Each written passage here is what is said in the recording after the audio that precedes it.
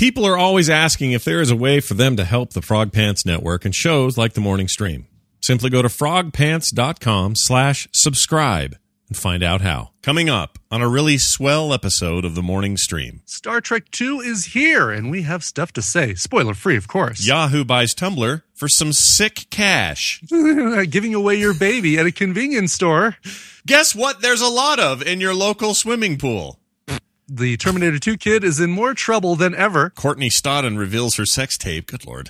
About time. Major spoilers. Drawing things. Kirk has a thing you can't unsee and more on this episode of The Morning Stream. When you have a Labatt's, you have an adventure. Canadian Light. That's Labatt's. It's a great new taste in beer.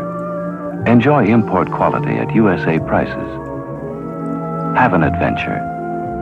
Have a Labatt's. You know, Tom Hanks gets like $5 million to do this all day. The Morning Stream, the Morning Stream, the Morning Stream, the Morning Stream, the Morning Stream, The Morning Stream.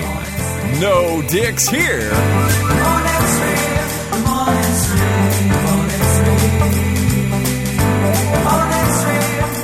Good morning, everybody. Welcome back to the show, everyone. Oh, I flubbed up the intro today. Jeez. Just a little bit. Well, you know, we also were doing the crazy stuff with all that improv in the intro. Jeez, I know. You know what I might do? What? What might you do? I might edit it in post and nobody will know. Why? Eh. Don't do that. All right, I'll leave it. Because if I don't leave it, then I got to edit all this out in post. Otherwise, what am I referring to? Right, exactly. See, and then the music is, you know, The snake is eating itself. Good morning, everybody. Speaking of snakes that eat themselves, my name is Scott. That's Brian. It's Monday, 8:06 a.m. Mountain Time Zone, only time zone that matters. I'm in Salt Lake. He's in Denver. Well, technically, you're in Arvada, and I'm in Eagle Mountain, but, you know. Right. Yeah, close enough. We give proximities here. Yeah, that's right. We're like Canada. We don't speak in absolutes. Nope, no absolutes. You know, Brian, if I've ever learned anything in life, the only absolute is there are no absolutes. That's right. Write that down. Share it with your children. Wow. Pass it on to their progeny. It's a paradox. It is. All right. Welcome back to the show, everybody. We're coming off a fresh film sack last night. Fresh. Hot and fresh. You know, and what I forgot to do, I forgot to thank John and congratulate John and Anya, who just got married this weekend. They are Nerdtacular attendees, fans of the shows here. And I went to a little brunch, a post-wedding brunch with them at their mom's house, and she's a writer for Lyrics Undercover. There's all these connections. Weird. But anyway, Yeah, I forgot to give him credit because he was the inspiration for my Twitter post about Lockout yesterday on Film Sack. So nice. When you listen to Film Sack, folks, make sure to think of John. Yeah. We're changing the name of the show, by the way, to Film Sack, folks. Which I'm looking forward to, yeah. Yes. And we're going to have little pictures of all four of us on the album art, and it'll be cute. So did you know these people whose wedding brunch you attended prior to that, or was it just through the shows and just all these connections and stuff? I met them at the Iron Man 2 Nerdtacular, as a matter of fact, as we were coming in, because this was the one that you did where in addition to having the thing in the theater, you also had that separate room. It's the thing upstairs that basically was the stepping stone to what we do now. Yeah, exactly. Yeah, the middle step that kind of hunched over Neanderthal in that chart of the evolution of Nerdtacular. Yeah, the 7th grader stage of your life. That's right. Yeah. I met them on the way in, and they said, "Oh, hey, you're Brian Ibbott." I said, "Oh, yeah," and we talked and introduced ourselves, and I found out that is the son of this woman that I've been talking to, Robin, who's been contributing to Lyrics Undercover for a couple of years. She's a great writer. Crazy. And we talked all the way in, and then we've kind of had a little bit of talk over the years. But what's funny is last week we played a request for John and Anya, and I did not make the connection that it was the two of them. Oh, nice. By the way, had the best wedding reception ever from what I hear. Really small wedding group. Yeah. And right after the wedding, they went from the gazebo in the park over to an arcade, and everybody played skee ball and collected tickets for the happy couple. Oh my gosh, everybody wins. That's fantastic. Isn't that awesome? Yeah, that's really good. I wish I would have thought of that. I hated my reception. Well, I didn't hate it. It was nice. My parents did a nice little thing, and her parents chipped in. It was a nice little thing with beautiful this and that, and then cake and the tradition and all that. But we were like Little did I know then that I could have just done whatever the hell I wanted to do. I felt like it was Right. at the whim of everyone else. You kind of are. The wedding is for the couple. The reception is for the family. Yeah, and friends. I don't like that. The reception bit, like, I mean, we have said this to our children. It's like, as much as we love the idea of some big to-do, if you want to just elope to Vegas, we're not going to hate you for it. Right. But my parents would have, my dad would have been fine. He wouldn't have cared. He would have laughed. But my mom would have hated that. If we'd have left town, that would have been the end of that. Really? Yeah. Oh, no. She would not have been happy about that. It would have been the last she would have spoken to you. Yeah, so we had to do the dumb fancy thing. But anyway, congrats to them, and that sounds like fun, and I'm glad you got to hang out and do that. Yeah. That's yeah. very lovely. couple. Well, let's talk about lovely couples. Kirk and Okay. Spock, they're a No, lovely they are a couple. lovely They really couple. are, aren't they? I love when they're holding hands, walking down the Yep. walking down the bridge to 10 forward. Like they do. Two things. Chris Yes. Pine, that guy's got a thick neck. Have you noticed that? Yeah, he does. He totally does. It's like Thicker like than almost I like remember. Right, steroid neck. Shatner didn't have a thick neck like that. What's the deal, JJ? No, he had a more barrel-y chest. Also, little tiny legs. If you watch him walking down the hall of the Enterprise. Really? Yeah, there are a few things I noticed in the movie I don't think I was supposed to think about. And one was Kirk is shorter than you think. I guarantee it. He's a little. I think he's a little dude, and he's got big upper body, good upper body strength, big arms, big muscles, big neck, big thick old neck, handsome man, right? The son of Robert Pine, chief of the motorcycle police in freaking Chips. That's where that. really? Yeah, if anyone doesn't know that, that's that guy. He's also Larry in that Rise of the Ants movie we watched on Film Sack. Anyway, that's his son. Good genes going on there, right? Right. But he's got little spindly legs underneath that body. When you see him walking toward like the transporter thing or toward one of the doors, one of the bay doors or whatever, you can see just little Kirk legs. I'll have to. I think we're going to go see it again because there's a friend of mine who really wanted to go, but didn't want to make the drive down to where we saw it. So I think I'm going to have to go again. Well, we saw it. You and I both saw it. We're not going to spoil anything. In fact, it was No. one of the beauties of this particular viewing for me is I somehow stayed spoiler free. I had no idea. Yes. Had no idea. Yeah, and that is something I want to say. I'm not going to say any spoilers, but I want to urge people, if they want to go see it as soon as possible because there are things that can get spoiled in there, and they will eventually.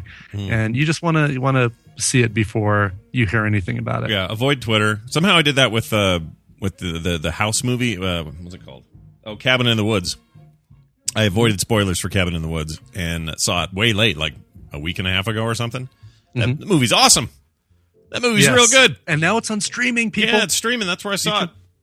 Yeah. It was great. Anyway, back to Star Trek. We're not going to spoil anything, but No. I did want to talk about it real quick. $70.6 million opening weekend. Not quite what the studio had hoped, actually. $75 million for the first one in 2009 for that weekend. That surprised me. But it had enough money, enough gumption to knock Iron Man 3 down to second place after 2 weeks on top. Robert Downey Jr.'s superhero saga took in $35.2 million domestically that week. This is just in the States. It's $337.1 million here. Iron Man 3 is looking at a total of $736.2 million in worldwide. Oh, yeah. It's near $1.1 billion now. Iron Man 3 is? Yeah, we're internationally. Take all the money together. Wow. Holy 1.1 mackerel. Bs. But Jeez. billions. Look at all those fat Benjamins. Hey, Woo! enough about these stupid nerd movies. Tell me how The Croods is doing. The Croods is cleaning up. I have not seen that. Have no idea what that's. It's the caveman animated It's the thing. caveman, the Nicolas Cage caveman. Did it not do well? I guess it didn't. I'm gonna go eat a mammoth. Right after I get his face. I could eat a mammoth for hours. All my Nick Cage references are in Face Off, by the way. Of course. Anything else is whatever. But anyway, so Into Darkness did well overseas. So did Iron Man 3, but they were outmatched by the debut of Baz Luhrmann's Great Gatsby, which did its domestic rollout a week earlier, and then domestically it pulled in $42.1 million overseas, coming in a bit ahead of both Iron Man 3 and Into Darkness for the week, which is interesting. If you like your Luhrmann head, what are those fans called? Luhrmanns? Luhrmannites. Luhrmannites. Luhrmannites. Hey, Luhrmannites, good job on that. Luhrmaniacs. Anyway, got me to thinking. First of all, let's talk about. I loved it. I did too. I thought it was think I great liked fun. I think I liked it even more than the first one. I did too. You know why? 2 words. No, sorry. Benedict Cumberbatch. 5 words. 5 words. Scotty not in a tube. That never happened like it did in the first one. You remember when he got sucked into the tube? Crawl through he's all Augustus Gloop. Stupid. Crawling through the plastic tube. Yes, that's what it reminded me of. Not Augustus Gloop. It was the girl, the fat blueberry girl. Or no, maybe it was the Augustus Gloop. Augustus Gloop went up the chocolate milk tube. Okay, you're right. Right, that moment didn't exist. Turned into a violet. Now, Daryl, the Trek nerd, who'll be on later, he thinks there are many other things in this movie that were worse than that and more egregious than that. We won't get into that now. We'll see what he wants to say when he comes on. I know, boy. We'll have to rein him in too from any spoilers. But here's what I think they got right. Okay, this is what they nailed, and this is the most important thing in Star Trek, at least in the original series. This is what matters most: that you establish the Kirk-Spock friendship for what it is, and it needs to be. That is a thing that permeates the entire series, all other cast members aside, and they all get equal time. It's a really good use of a lot of cast, I think, in this one. Yeah. There's been a lot of talk though lately on the internet. Felicia Day did a big post about it, and a bunch of other people are complaining that the women weren't tough enough. I don't know about that yet. I can't decide if that's the case or if I'm just a dude and they're a lady and we're all seeing these things differently or something. But anyway, it was. What was I getting at? What was my point? Oh, it was just good, and it was loud, and it was fun, and it was popcorn time, and it's like You're all talking about the things that they got right, though. Oh, right. The things they got right. The number one thing is the Kirk Spock thing. They nailed that. Totally. And I don't even mean just the bit that you think the bit that you and I know about that in case people haven't seen it, we don't want to spoil. But I think just in general, the knowing looks, the kind of, I don't know, like we need you and your gut instincts, and we need you and your insane logic. And those two things together create one of the most important friendships in science fiction history. That's a really important thing, and I feel like that they nailed that. And I feel like any other weaknesses are made less by that. Right. But Bumper Snitch Flabberbutt was really good in this. Yeah, he was. He was better than I was expecting, because if you do an image search for Benedict Cumberbatch, you get about 75 pictures of him with his brow furrowed, the same expression. Yeah. A wry smile creeping across his face with his brow furrowed. Yep. And you didn't get that as much in this as I was expecting from the previews. Yeah. I thought it was going to be all, like he's going to lift, he's going to open pod bay doors with his furrowed brow, like open it, squeeze it open. Well, he was, I thought he was a commanding performance. It was really intense and, just really, really good. He's a great villain, and people should go for. I think even if you're just mildly interested in Star Trek, but you want to see a great British actor do his business, I think that's one reason to go. I think he was great. Yeah, for sure. And I liked Carol Marcus. She was all right. She's a very attractive lady. I think she looks like a bird, and kind of an uncomfortable bird. Really? Yeah. I also didn't a like hot how little bird. She is a little victim-y too. I didn't like how she sort of. I don't know. I wanted her to be. Well, she's not. Her role is not that of a soldier or a trained, right? A Starfleet Academy, right? No, that's true. She's a doctor, scientist. Yeah. How do you feel about her having the accent? That's a little over. That's a little. This is not a spoiler. She just had a British accent, and her dad, RoboCop, didn't. Oh, you know what? I didn't even make that connection. But yeah, every time he'd go, "I'm Officer Murphy," and she'd say, "Right." Oh, hello, Father. But I love me some RoboCop. What's his name? Yeah, he's great. I can't think of his name now. What's his name? Shite. Peter Weller. Peter Weller. Watch that guy do anything. Watch him peel the paint off the wall with his steely blue eyes. Yes. He's a cool man. Cool guy. He's very engaging. Yeah. So this is reassessment time. We need to reassess our top Trek movie list. All right. Okay. These are just the movies, not the TV shows. And again, people, aren't you proud of us? We didn't spoil one damn thing. Except Carol Marcus has an accent. Who cares? Yes. Oh no, blew that. And she looks like a bird. And she looks funny with her bra on, I think. I think she looks a little weird. She's just a little stiff and weird. I can't explain it. She's okay. I mean, I don't know. I'll tell you what. Speaking of stiff during the scene with her bra on. Whoa, ho, Oh, But what's her name? The Zoe Zeldana. How do you say her name? Continues to be Zoe Saldana. Yeah, she's a hottie. yeah. Man, and tough. I like a hot, tough lady. I do too. She's great, and I would have been happy having more of her. Her role being bigger in this film. Yeah, I mean, I saw her. She started speaking Klingon, and I yelled this as loud as I could in the movie theater. The morning stream. All right. By the way, everybody we've gotten emails from dire, like huge dyed-in-the-wool fans of that show. Of No Agenda? Yeah. Uh-huh. Defending those guys. And I'm like, you guys, we don't care. We're fine. Yeah. You know what? If it weren't... We just had some fun with it. That's I'll all. say it flat out. If it weren't for Adam Curry, there wouldn't be a Coverville. Yeah. It's because of his... inspiration Listen, that I did this. If it wasn't for Adam Curry, I would have never seen so many Duran Duran videos, all right? I wouldn't have seen all those things. No, he was Headbangers Ball. You wouldn't have seen so many Poison video or Dawkins videos. Yeah. Dawkins.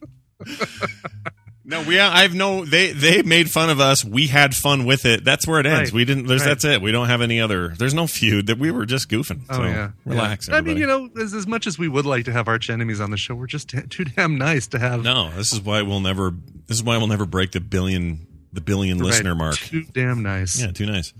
It's our problem in life. People say I should say the F word more. That would improve my standing. That's what people say. And I say, F off. All right. Top Trek movies. Here's how my list goes now. You ready? Yeah, let's hear it. The Wrath of Khan, number 1. Mm-hmm. Agree so far. Yeah.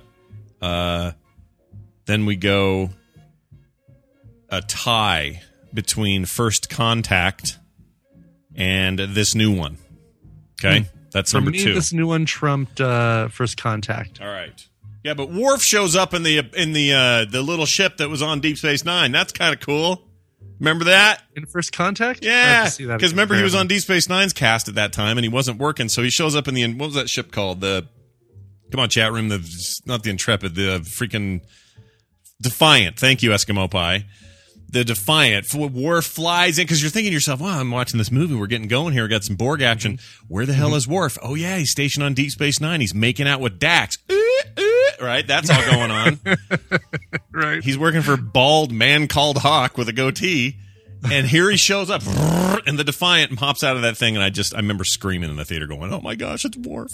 Anyway, I was really into that particular movie. So you got your and you had drunk Troy in that one. Don't forget, there's a lot of good things to say about that movie. See, I need to see. You know what? I think I probably need to see the Next Generation films again. I like them all, but that one's my favorite. All right, so that ties number 2 of the new ones. Then I think it's number 1 of the new ones, tied with probably Undiscovered Country, which is the one with again with Worf's great grandfather is a lawyer in that one, and Kirk's on trial, and McCoy has really skinny legs. Anyway, that was that movie.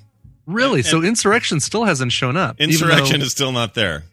Wow. Insurrection I would give... Or not Insurrection. Nemesis is the one you like. I like Nemesis a lot, and I think Nemesis is next up after that. Keep in mind, though, I like them all. I really don't have a dud except for Final Frontier, which was the God one where Kirk and Spock are climbing mountains a lot. Well, I know how you feel about...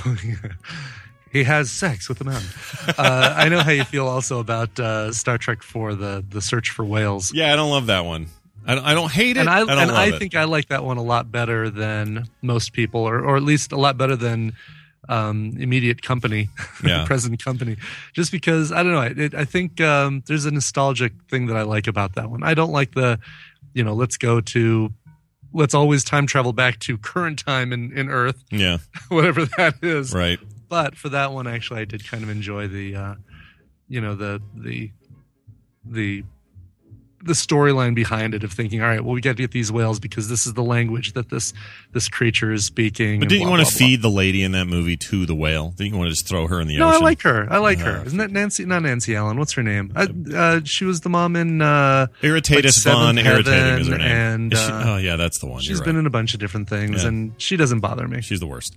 All right, so anyway, bottom. I'm gonna so forget about top whatever. I'm gonna give you the bottom 3. Okay. I think Generations is third worst. I think it's okay, but Really? again, I don't hate any of them. Wow. But if I'm going to have to push stuff around, I think Generations is low. After that, I'm giving it to 3, Search for Spock, which is awesome because we're watching that for Film Sack for Nerdtacular. Yes. I'm totally stoked. Yes. And then last, it goes to the God one, the 5. Where I'm amazed. Yeah, number 1, the first one, the motion picture. Oh, I forgot that even exists. Sorry. You're right. Generations, you're safe. You're back up a little bit.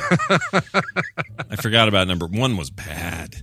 1 was really bad. It's even now it's unwatchable. It's just so slow and plodding and don't like it. Don't like it one bit. But I agree mostly with your thing. I'd actually put the new J.J. Abrams one, Into Darkness, and then Star Trek 1, the reboot. That needs a subtitle. Yeah. Every other Star Trek movie has a subtitle. Yeah, it's weird. I'd put those 2 right after The Wrath of Khan. Yeah. Before I even get to any of the TNG ones. But then the TNG ones would probably be next. First Contact. Yeah.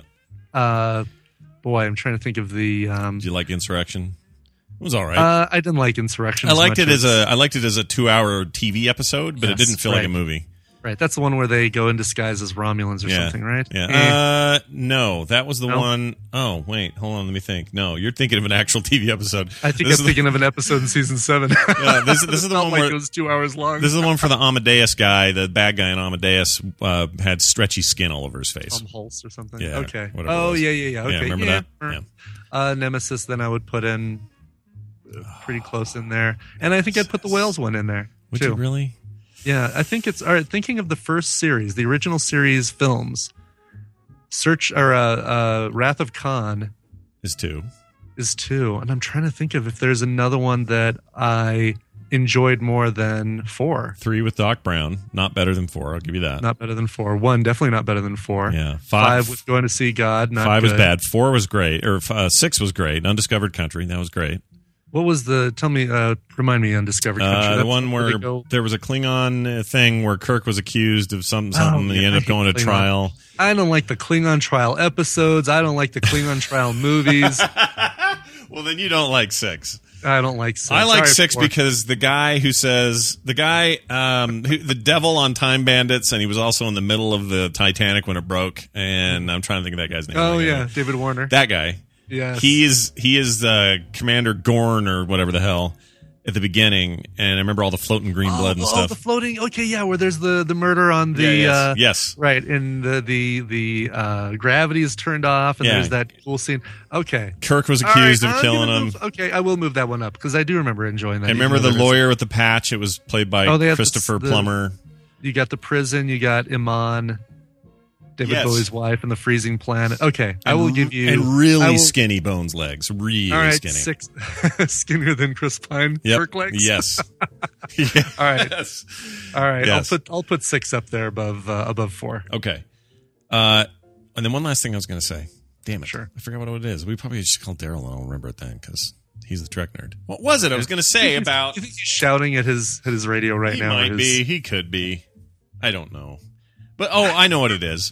Do you feel like the nerd rage over the changes, not the changes, but this kind of alternate timeline we're on with this new cast and the things they're doing and the callbacks to other stuff and all that? I mean, I feel like you're either on one side or the other. There's nobody who really just doesn't have an opinion. Right. You either really like this new stuff and we're like, come on, you guys, we need to refresh this. This is a new time. Let's enjoy our Star Trek the way it's being presented now. Or there's the people that are saying this is the worst thing ever. They've ruined it. J.J. Abrams sucks. What's he going to do to kill Star Wars? Right. All this sort of thing. I have no problem with it at all. I like the alternate timeline because it does give them an opportunity to almost do things in a parallel. Do some what ifs, yeah. Almost what ifs, yeah. And there is a great line in the current Star Trek that obviously I can't do a thing to spoil it, but it's. I think I laughed too hard.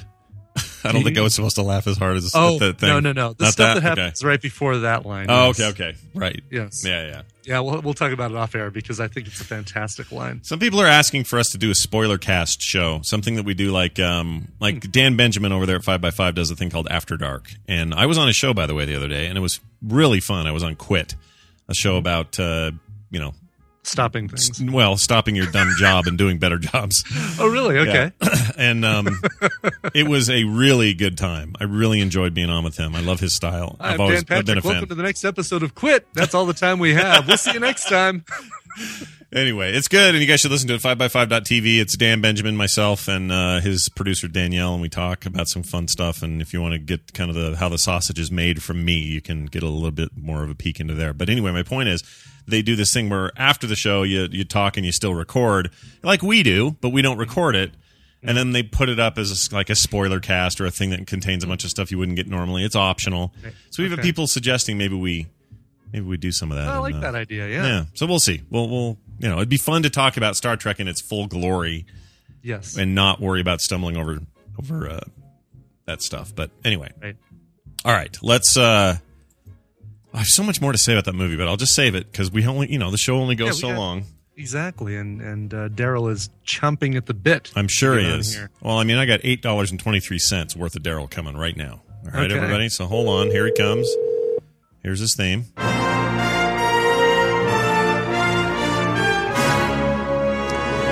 Ladies and gentlemen, join us now, won't you, for what we'd like to call Stump a Trek Nerd, brought to you by White Matter Design, specializing in logo and brand development, illustration, and typography. WMD is your graphic design solution, making intelligent connections with flexible prices and a personal touch. We'll work with you to bring your vision to life. Come see what we're all about at whitematterdesign.com. Racist. All right, Daryl. Just kidding. WMD. Yeah. WMD. Whoa. What? Weapons of mass destruction. Or some like Microsoft file extension or something like that. Right. Daryl, it's good to have you on. It's post Star Trek Daryl. He's seen it as well. Been looking forward to this moment. I just, so there's been a lot of Twitter back and forth with Daryl over the weekend, and he and I exchanged a couple of private messages as well about a couple of very specific points. Again, we're not going to get into any kind of spoilers, but I'd really kind of like to know, Daryl, the Trek nerd's overall opinion, view. You've had a couple of days of stew on it. You've thought about it since. How do you feel about this particular Star Trek film and its place in the pantheon of lore that is Star Trek? Well, I enjoyed it a lot, but there's problems and some goofy things and little things that really bugged me. And as the movie was playing, these weird little things would happen, and then I would spend a few seconds thinking about them, like, what? Why? That doesn't make any sense. Yeah. And then 1,000 things would happen while I was seeing that, and I'd miss a bunch of stuff. Yeah, so you were focused, or because all you can think about is that weird comment about oxygen or something like that. Totally understand. Yeah. So, yeah. Here's what I kept thinking. This is you screwed me up because I'm in the middle of that movie and a thing would happen, like one of these throwback references, and I'd go, like the one that made me laugh too hard, and my head would go, I wonder what Daryl would think. Like I kept thinking what Daryl would think. What would Daryl do? Yeah, what would Daryl do? What would Daryl Durden do? And I kept thinking that as I would watch the film, and I had to kind of push you out of my head because it was starting to drive me crazy. But yeah, you're right. There's some goofy, but that complaint this week, everybody expecting some kind of weird, absolute purity to source or purity to whatever, falls a little flat for me. And not you specifically. I think you've been pretty even-handed about it, but a lot of people are just freaking out. And my answer to them is, you didn't have a problem with the whales. You didn't have a problem with the freaking weird, you didn't have a problem with Doc Brown running the show in part 3. You didn't have a problem with the, I don't know, drunk Troy, mentioned her earlier. Like, there's a lot of goofy in the movies. The movies are inherently goofy. In fact, the movies that do less well and the movies that don't resonate with the audiences and therefore sell less tickets and therefore aren't successful for the studios are the Star Trek movies that are more like the television show. Mm-hmm. So it's Insurrection, it's Nemesis, it's freaking, I don't know, you could probably argue that Star Trek,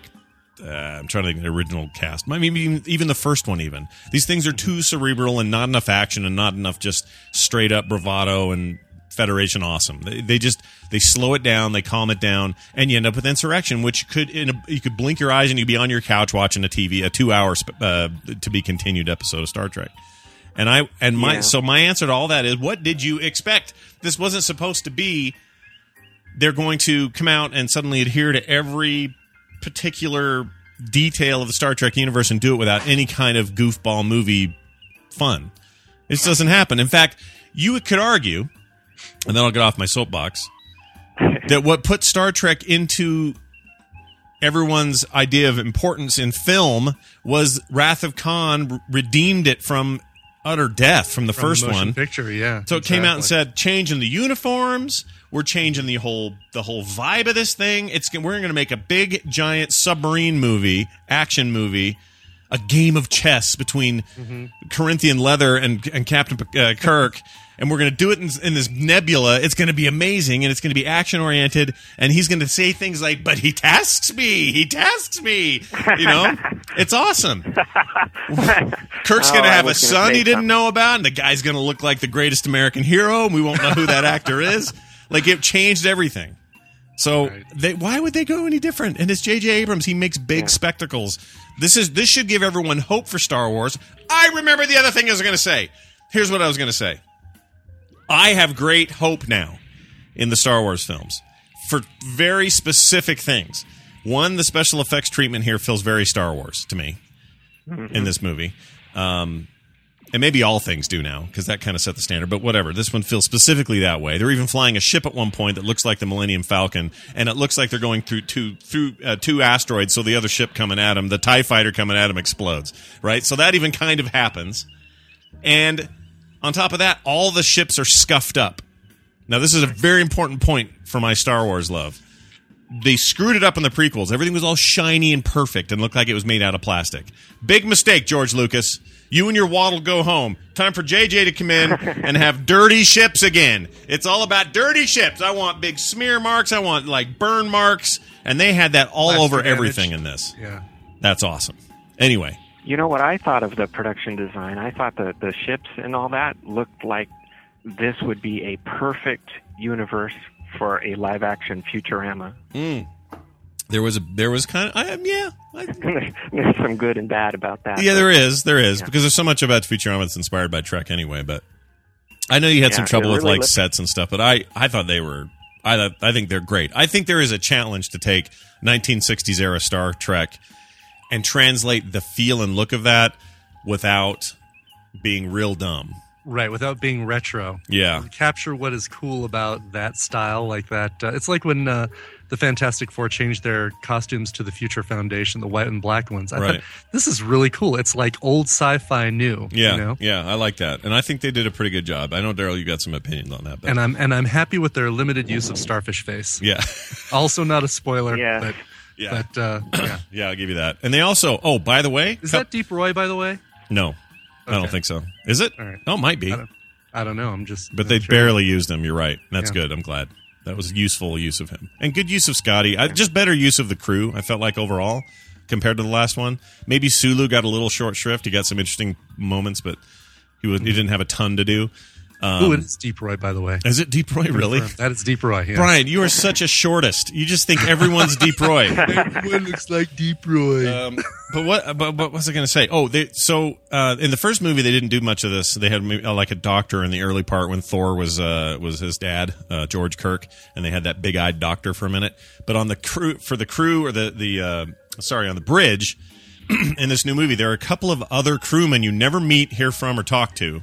But they are spouting off stuff like, Captain, we've lost power to the whatever. But they're weird aliens with crazy voices. I wanted more of that. Yeah. They were so cool, those aliens. Yes.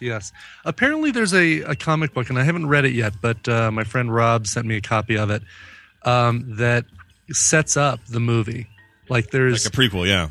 A prequel kind of thing. I saw it in Comixology. I didn't grab it, but I saw it. Yeah. With IDW thing. Yeah. They have the license, I believe. Yeah, I don't know if that stuff's any good. Actually, Schleicher liked it, I think. We'll ask him later when he's on, but I think that was supposed to be pretty good. Anyway, we could go on all day about Star Trek. Instead, Zachary Quinto was a way better Spock in this one, I thought. Oh, yeah, I wanted to mention that too. He was really good as Spock. I think he's nailed everything about that character. He's being asked to do things that are a little more like Vulcan puberty episodes, where he's showing emotion, but you know what I mean. I don't want to spoil a thing, but he's got all the mannerisms down, the stoic, the logic, the relationship with Dr. McCoy, like all that stuff is settling in, and it's great to see it. It's really good to see it. Like I felt like in the first movie he hadn't totally wrapped his head around it. I think he's nailing it now.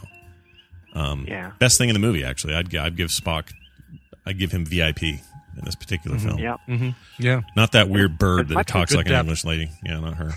Yeah. As much as I complain about things and have little problems, it doesn't mean I hate the whole thing, because there's some things you can just say, yeah, that was wrong, but who cares? Yeah. You're okay with it. That's good. I don't know where that goes from here. I mean, Abrams is going to be so tied up with Star Wars. Chances are this could passed on to a new director, and who knows from there. But and if that means fresh and new things, then I'm all for it. there was some lens flare, but way less. Mm-hmm.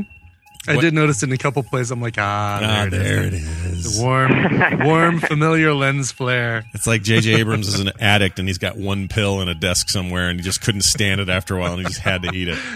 That's how much they scaled it back from his original amount. Well, I mean, think about it. Lost, you never could lens flare anything, so he had to get it out of his system someplace. Right. All right, Daryl, let's get to your Star Trek question. This is a trivia question for Daryl, and it goes like this. Gene Roddenberry was born on August 19th, 1921, and passed away at the age of 70 on October 24th, 1991. In which episode of The Next Generation is a memorial for Gene featured before this episode begins? So which episode of The Next Generation is a memorial for Gene featured before the start of the episode? Was it The Game, Unification Part 1, A Matter of Time, or New Ground? A Matter of Time that's an unfortunate named episode if that's the one you're going to use, but I'm not saying it is or isn't, but think about that. Anyway, so The Game, Unification Part 1, A Matter of Time, and New Ground. We're not eating anything today. Are we? We could. We have those Ritter Sports. You have one of those handy? I think I have the box right here. Did we do the mint one? Peppermint? Yeah. No, because I still have mine. Oh, I may have opened it. Yeah, let's do that one. Why not? All right. I don't have a problem with that. Hold on. Yeah. Are you hungry? Aren't you hungry? What's a foodie? Here we go. These are Ritter Sport. These are dark chocolate with peppermint, with refreshing peppermint filling, it says. Limited edition. Fine quality European chocolate made with natural ingredients. So I should have put this on eBay instead of opening it. Damn! I think this is... Too late for that. I can tell you already it's really good, but I'm going to taste it again, even though I've already opened It's it. apparently going to be it's basically a York peppermint patty, isn't it? Yeah, which I love. I love it. When I bite into a Ritter Sport, I get the feeling that I'm flying down the Himalayas on the skis. You're like Bjork's uncle. That's what you sound like. It's like Italian all of a sudden. All right, here we go. Very good. Yeah. That's good, huh? Mm-hmm. It's more pro. It's better than a York peppermint patty. Mm-hmm. Now the new commercial is, when I bite into a York peppermint patty, it's as if I'm eating something inferior to this European thing. That's really good. All right. Woo! Daryl, sorry you don't have that in your mouth. It's really good. Sounds good. All right, birthdays, anyone? Someone? Yes, we have one. It is John Billingsley, who is 53 today. He played Dr. Phlox on Enterprise. Whoa. Oh! Oh, yeah. Dr. Phlox. He's in lots of things, and Yes, he's he is. great in all of them. I like that guy a lot. Oh, he was in West Wing. Yes, he was. He was in a couple episodes of West Wing. You would not be wrong about that. Everyone yes. is. Name an actor. Name somebody, and he has been, if he isn't dead already, he was on the West Wing. Hot blonde British bird from Star Trek Into Darkness. She was not on the West Wing Oh. because she looks like a bird, and they said, no birds. That's it. Get her out of here. Seriously, I wonder if she was a British actress. I got to find out more about her because I want to know if she just couldn't pull off the American accent, so they just said, whatever, just talk like you do. Or if that was really her attempt to sound that way. Or if RoboCop married some hot British lady. I'd like to know the answers. Officer Murphy, please drop your weapon. All right. You know, yeah, exactly. British mother, American father. Happens all the time. Boom. Move on. Captain Kirk, please drop your weapon. All right, Gene Roddenberry. Back to your question here. What So what's the deal here? What is the memorial episode? It aired right before the episode. Was it the game Unification Part 1, The Matter of Time, or A Matter of Time, rather, or New Ground? I'm going to say Unification because I think I remember that. Okay. Unification Part 1, you mean? Yeah. Okay. What was Unification? Remind me. What was the deal there? The Borg one? Oh, Spock was on there, and that's about all I remember. Oh, he put on Romulan makeup and hid, and it was like part of the rebellion. Spock did. That was actually pretty good. It was all right. And it was when you got your Spock. So at that point, you'd had McCoy in the pilot, right? Came back as dirty old man, old man in the hallway. Back when I was on this ship. You had Spock here. You had Scotty come back through the Scotty did it. trapped in the thing. And then we never got Sulu Never no Sulu, Kirk. never Kirk or a Chekhov either. No Chekhov. Yeah, I'm trying to think. Is that it? No Uhura. No Uhura. Mm-hmm. Uhura. Come on now. Me Uhura. Uhura. I really do like. Places, Hora. I don't necessarily still love that those two are together. I think that's weird. Yeah, it is weird. But I think she's great. I think she's such an awesome choice for that character. I really great casting. Yep. I think her, Kirk, and Spock are all just they're really key. I think the other guys you could swap around. Although you know what, what's his name is great as Scotty. He's really good. He's kind of manic, but I like him. All right. Mm-hmm. Well, so was go back to early Star Trek, dude. James Doohan. He was freaking out all over the place, so it's fine. All right. Yeah. Just don't put him in a tube. I'm slipping down the tube. Was Daryl, real quick, goofiest moment in the movie, without spoiling? Is it the one where I laughed hard? Is that the goofiest moment for you? Okay. It was that. I wasn't supposed to laugh. Yeah, I wasn't crazy about that. I wasn't crazy about that. It felt like a Saturday Night Live comedy skit. But it was just, for the record, just as goofy as the thing it was riffing on. The original version. Well, I'm really close to spoiling this, but in the movie, in the original, no, I can't say that. Right. I'm not saying anything. We better not say anything without spoiling. We better not say anything. But I would just argue that go watch that other one on YouTube and just be reminded that that's the goofiest damn thing that's ever happened. So, well, I think at the time it was emotional and it worked, but then later we made fun of it. Okay. Well, time is an evil mistress. Is that a phrase? Nope, it's not. All right.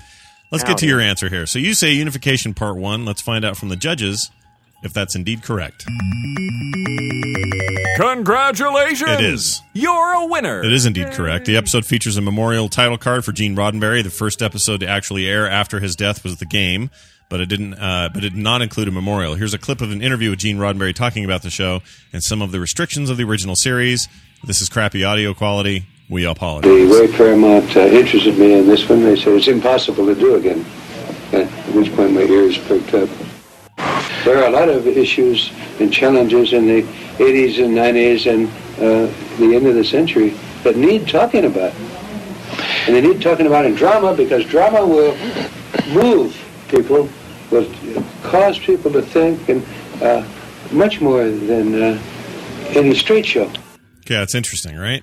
Like to the death here, he thinks Star Trek's most important voice is one of social commentary on our lives today, but done in this, science fiction way to make us really think about it. I just think it's the whales. Yeah, hence the whales. I just think it's hence Scotty talking to a Mac classic mouse and telling it to do things. I think that's how that was recorded. Stupid movie. Here's the other thing I was going to say. Now there's the other thing I was going to say. Now my world is complete. Okay. Star Trek should be a main character of Star Trek should always be the Enterprise. The ship is important, and this movie made the Enterprise more of a character than the last one did, and I was really happy about that. Mm-hmm. I was happy to see it get its due, and it looked awesome, and it was badass, and it was cool, and I felt like emotion for the damn ship, which is what you're supposed to do. So even when when Star Trek's at its best, the ship always has a really important part to play. And one of my big problems with Star Trek 3 and 4 is that they're never on the damn Enterprise. They're on a bird of prey, and who gives two shits? No one cares about birds of prey except a bunch of Klingons. So that's one of my other problems with 4 is that I don't care about the Klingon ship. Where's the good ship? Where's the ship that matters? The lollipop. Well, it blew up, I guess. But. All right. Excellent news, everyone. We're done. We're done with this here segment. Daryl's the Trek Nerd on Twitter, and he's also This Week in Trek's own Daryl Skeels. You can find that show on iTunes or over at thisweekintrek.com. I'm sure there's a lot to talk about on that show, so looking forward to those episodes very much. Are you guys going to spoil stuff? Or I mean, I feel like you got to talk about stuff, right? The next episode is a special spoilery one. We'll do red alert sirens and everything to warn everybody to stay away if they don't want spoilers. Nice. It's going to be I'm going to listen to that one for sure. Would that sound be this right here? That one right there? Yep. Fantastic. Daryl will talk to you tomorrow, but before you leave, a quote, please. Entering planet's outer atmosphere, sir. Ship's outer skin is beginning to heat. Ship's outer skin? Sir, if it weren't for the sir, I would say it's the computer, but yeah. Beginning to heat. Scotty. By the way, the computer voice on that evil ship, the evil giant Enterprise, was awesome, dude. Yeah, it was really cool. Yeah. And Daryl, were you happy that was the watery one? Anyway, sorry. Back. Well, kind of, I guess, right? Like, right. I'm not saying. Yeah. Yeah. Anyway, I want a model of that. I want a big model of that. Ooh, yeah, no kidding. And I want to be able to say computer and have it go, yes! Kill all the Klingons. Not a problem! It was like a great voice. Anyway, I'm going to say Spock. Why not? Everybody's wrong. It's Uhura. Ah, damn it. Oh.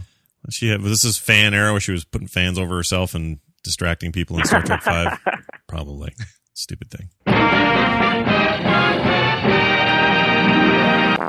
Oh my gosh, we're running late. It's the news and it's brought to you by Maniacal Industries, and they're proud to present their first postcard set, Hairbrained Science. It's available for only $8 at maniacalindustries.com, U.S. shipping included. Yay, science! In other news, can you can a can as a can or can a can? Hey, Scott, can you? No, I can't. I think I added an extra can in there. I have a theme for the first news story today. I wonder what this is going to be. Here it is. Yahoo deal shows power shift. Tumblr commands $1.1 billion price. Nice. As web giants circle fast-growing startups. So Yahoo has purchased for $1.1 billion the world's most prolific animated porn selection. Right. Tumblr with the R. And they have a history of this. Flickr with an R. Right. With just an R. That they own that as well, and they let that languish. Can Nippler be far behind? Is there a Nippler? Can it be far behind? I'm saying. I'm going to find out right now. Nippler.com. Without the E. Yeah. Nippler. Oh! Don't go there. Really? It's parked, but there's a nice there's an image there. I won't say a nice one.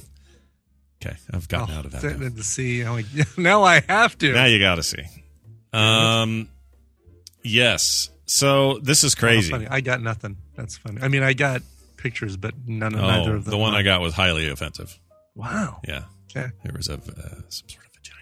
I gotcha. All right. Well, that's mislabeled. I was talking to Molly Wood, or not talking to her. I heard her on Twitter saying, "I don't understand this or I don't understand this purchase. What is the point? What is the end game for them?" Because one of the things they did right away is freaking what's her name? Her. She got up and said, Meyer, she did a post on her Tumblr page saying, "We are not going to screw this up. It's going to be run independently. Don't worry." She's appealing really to the many Tumblr users. I'm one of them. I have stuff I do on there. My daily doodle is on there. And don't ask what that is. Just go look for yourself and see what my daily doodle is. Anyway, she says, we're not going to screw this up. We're going to keep the CEO in place. We're going to keep the team in place. They're going to have access to our search technology and a bunch of other systems to be able to better do this and that and the other thing. And you just have to remember have to ask, what is the point then? What are you doing? Because right now Tumblr has like no monetization system in place. They just have a ton of users. They don't have ads that run everywhere. They don't have subscriptions. Right. It's just a free thing to use. Right. So what do they gain from this? Yeah, it's really weird. And she suggested on Twitter that it's just the chasing cool thing. That a lot of these big companies, Google and Apple and them and others, are just chasing the cool stuff so they can say, well, look what we have in our stable. we're doing all of this, and we've got Tumblr, and so we're really big on social. You know what I mean? Like it's like a weird badge of honor to keep your company, valid and important. But nobody's sure where Google gets that kind of money anymore. Like it's just a weird deal. Weird deal. Anyway, most Tumblr people think it's the end of the world. So. Right. Looks like the deal was announced this morning, so it's a done deal. They're going to totally ruin Tumblr. Yeah. Well, they said to her at the press conference, they said, Melissa Meyer, can you tell us, what are our fears founded? And she said, all right, moving on. An Arizona woman. What does she do? What's her power? She's able. Oh, jeez. Able to pull you over just because you're Mexican. No? Able to stay in the same time period 365 days a year. That one's way better and less racist. Good job. She's accused of trying to give away her baby at a convenience store. A woman facing child abuse charges after police said she went to a convenience store just outside of Phoenix and tried to give away her kid. Police spokesman Sergeant Tommy Thompson, great name. You're going to have to put back the beef jerky and the Slurpee, ma'am. Can you just take my baby? What'd you do? I picture her doing it like Indiana Jones getting the idol, like with a bag of sand. Just kind of walk up there. I'll throw you the Slim Jim. Yeah, just swap them and then leave. Let's see. 36-year-old Rosanna Luna and her 6-month-old daughter. Witnesses told officers Luna was asking strangers if they wanted a free kid. She'd been drinking and smoking methamphetamine for 2 days and had made no attempt to contact any safe haven locations, government agencies, or family members for help. Luna ended up calling police herself. They say she knew, she knew she would be taken to jail on outstanding misdemeanor warrants and would not have to take care, or not be able to take care of her daughter. She actually thought she was doing a good thing here. Like, you don't want a kid? You know what? If she's hooked on methamphetamines, maybe it is a good thing. Maybe somebody should take that baby. State custody for any kid, I just don't think is the way life should be, but it's better than her. So yeah. The baby's in state custody as it stands right now. Why is there so much poop in swimming pools? That's a question I got for you. Well, yeah. Because of her. The CDC, that place that blew up at the end of the first season of Walking Dead. Yeah. Walking Dead, sure, right. It's not there anymore. No, reports. No, it's not. Come on. It's almost season 4. What are you doing? Right. A CDC report finds that more than half of public pools, are basically toilets. They could probably say schools too. Yeah, they could have probably done that. That's not a faux pas. That's all that incorrect. Who would have guessed Caddyshack would prove so prolific? Oh, wow. And that's a Yahoo. That's not even HuffPo. No, HuffPo, it's the disease is spreading. Right. A new report from the Centers for Disease Control and Prevention found that more than half of our public schools have tested positive for E. coli, the bacteria most commonly associated with fecal matter. There's a note in here that says, see more. David Beckham retires. 4 ways of looking at his legacy. All right, anyway.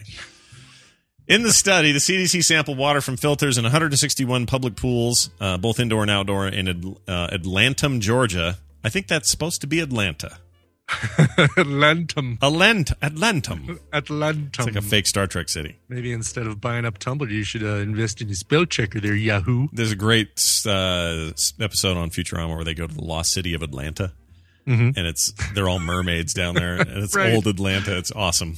And everyone talks great. like, welcome to our fair city. That kind of stuff. It's awesome. Great. Anyway, of those samples, 58% show it's the one where Fry has a mermaid girlfriend. I forgot about the scene. And he says, he's making out with her. And they're going to have babies. And he says, I don't know how this works. Oh, why couldn't the fish part be on top and the lady part be on the bottom? Anyway. Right. Of all those samples, 58% showed signs of E. coli, though the researchers could not definitely blame human waste for the results. They wrote that it signifies that the swimmers introduced fecal matter into the water, into the pool water. Now, I have a very specific experience with this, and I'll just tell you briefly. Oh, geez, I'm at a public pool, a nice one, relatively new one. Yeah. Very popular one. Waiting for the other shoe to drop. And there's tons of people in there. It's very loud. It's one of those rooms. Those rooms are so loud. I don't know why they acoustically do that to those rooms. But anyway, you can't hear anything. Kids everywhere, people everywhere, old people in there. I'm outside the pool at the time, which makes me feel better. I think I have my feet in or something. But my kids are swimming around. This is a few years ago. And all of a sudden you hear this, and the thing, ladies and gentlemen, please exit the pool with all haste. We have found some human waste. They didn't really rap it, but I wish they would have. But anyway, everyone's just like out of the pool. We found human waste in the pool. Please exit the pool, blah, blah, blah. They all leave the pool, and now everyone's backed up against walls, and it was surreal. And the pool's dead empty except for the 16-year-old kid who works there who's walking out with a stick. He's got a stick. And he walks out to the middle of the shallow end of the pool, the kid end of the giant pool, and there's a diaper floating in there full of some kid's load. Oh. And we watch this kid pick up the poop diaper with his stick and carry it off to the side. And then the lady goes, all right, we're going to treat this end of the pool, but the rest of the pool is okay. Everybody can get in. And I went, nope. Yeah. Nope. No, it's not. I know how water works. I know how poo dissipates. Right. Thanks, but no thanks. I've dropped a little bit of food coloring into one part of the glass and watched it spread out to every other part of the glass. Yeah. And I walked out and I saw like the big food place where I usually get like they got a French dip there, and I saw it and I went, not really hungry. Yeah. I walked out. And I think that may have been the last time we swam there. Don't let your kids poo in the pool, everybody. No. The whole swimming diaper thing is a farce. It's a myth. It doesn't really work. Mm-hmm. Moving on. Tweaked Audio sponsoring the poo story. Yeah, right. I know. We look at this high-minded stuff they get to sponsor. You know what? When you're not getting in the pool because of that, you can sit on the edge and listen to your music. Yeah, they said get out of the pool. There's poo in it. You can go to the side. You listen to a podcast on your great Tweaked Audio, and in a room like that that's so loud, these things will reduce all that noise down to nil. Yes. Compatible with whatever device you plug it into. You stream at checkout for 33% off. Damn it, it's a hell of a deal. You should take advantage of it at tweakedaudio.com. Okay.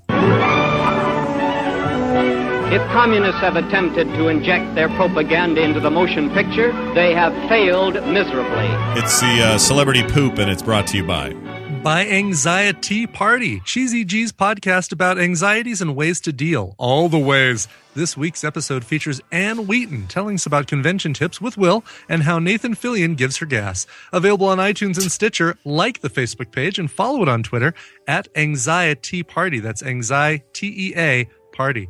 There will be rambling and beverages. The Wheatons. Isn't that cool? That's so a hell of a grab. Good on you. I just want to tell GZG something. Kathy, listen. I've tried for now 5 or so years on and off to get Will Wheaton on a show. Various shows. We couldn't even do it on Forecast with Leo asking for us. And that's got credibility. Right. That show. The rest of it, forget it. So he was not interested. So you did a hell of a thing. I have anxiety just thinking about it. I should listen to your show. All right. Edward Furlong. Remember the kid from Terminator 2? Yes. Arrested in West Hollywood on suspicion of violating his restraining order. Wait, is this an article from now or an article from 1989? It's an article from every day that goes by. He's 35 now. He was sentenced to 6 months in jail for violating his probation in 2010. Another case for violating a similar restraining order against this ex-wife lady. Oh, and his ex-girlfriend. Apparently he's just nuts and he's beating up people and he's just completely lost it. Poor kid, dude. You used to be able to roll with the Arnie. And he was, he had problems right back then. So yeah, as soon as he got out of that, he did that American History X and then everything went down to poo. Down the crapper. He is the Lindsay Lohan of the male part of. Oh, yes, 1991. I guess I was a little bit late with my news. Is this an article from 1991? There we go. Now, way to go. Can you edit that in when you're editing the other stuff in post? Yeah, I'll remember to do that. Yep, let me make a note. Good. Got it. Courtney Stodden. Finally, we're rushing through these because we got to call Schleicher here. Courtney Stodden, 16, or I guess she's 18 now. Right. She got married to that 52-year-old Doug Hutcherson, who I think is now. If she's 18 now, when she was 16 and married him, and he was 52, she's now 18. That makes him 55. 4? Okay. Well, you add 2. Well, it depends on his birthday, I suppose. That's true. You add 2. Look, the math on here, it's untenable.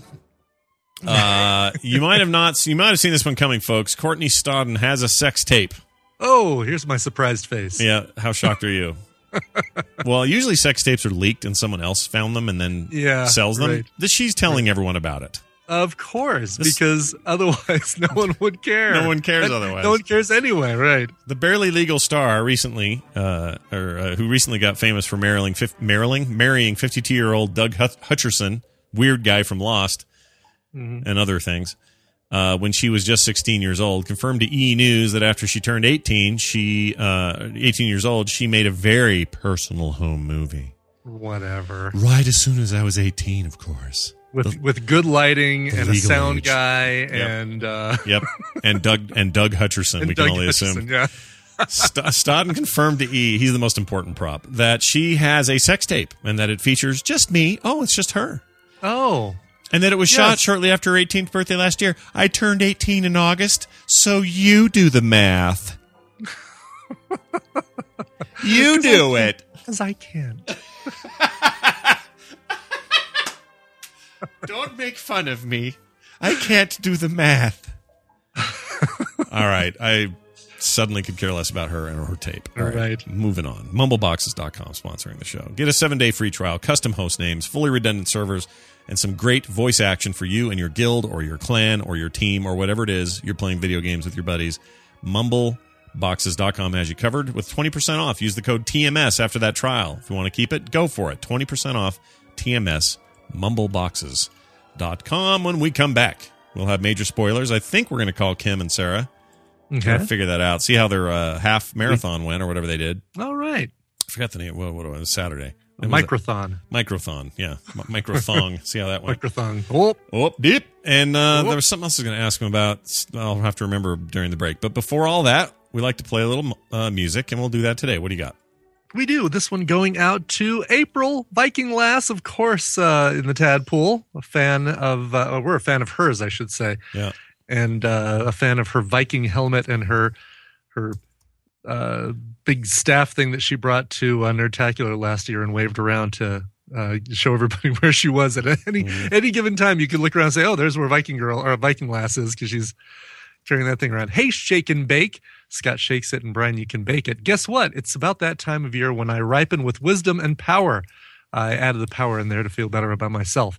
That's right. It's this Lady Viking's birthday on May 20th. It would be pretty cool / kind of awesome if you would play a song to celebrate my escape from the womb 27 years ago. I'm a huge Lindsay Sterling fan. Her music has a heavy influence on my artwork, and her personality inspires me to keep pursuing my dream of becoming a full-time artist.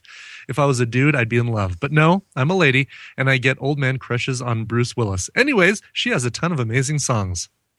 And I'll let you decide which one. By the way, you guys are my rage quit relief for work. Oh. You shove that hobo because YOLO, ooh, I hate Lolo, signed April, Viking Lass. Yeah, she's great. And just in case you thought I added anything in there, no. I mean, those were all parentheticals. Those were all capitalizations. She's awesome. That's April for sure. And by the way, she does Vine stuff, and she's a hoot on Vine. Really? Yeah. I need to make sure I keep checking out Vine. I keep forgetting to check out Vine. I like her. I was going to do some Vines of my cat Roomba walking into things. Yeah. And too bad that cat Roomba doesn't actually clean anything as it walks around. That would be great. He does have really long hair, long fur, so he's almost a Swiffer. Oh, wow. Blind Swiffer.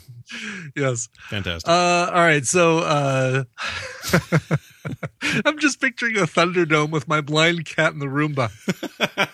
Who runs Bada Town? That would be horrible. Yes, I would would never be. do that. Never, ever. All right. Lindsay Sterling, this is easily my favorite Lindsay Sterling cover. And we may have played this on TMS before, but I don't care. I don't care. I don't care. What's that from? That's from The Fugitive. It's Tommy Lee Jones. Perfect. In the tube. I don't care. The sewer scene, we like to call it. Yep. I didn't kill my wife. I don't care. All right. Anyway, this is That's like Brian Ibbott theater in here. I love it. End scene. Yeah. This is the Game of Thrones theme performed by Lindsay Sterling, and this is just fantastic. And check it out. We'll be back after this. All right. Well, speaking of cats, speaking of cats. All right. And then speaking of don't care. They're not going to care. They don't care. What? They're going to care. All right. There you go. It's the Game of Thrones main title. Let's play it right now. We'll be back in a moment with major spoilers and more. Stay tuned.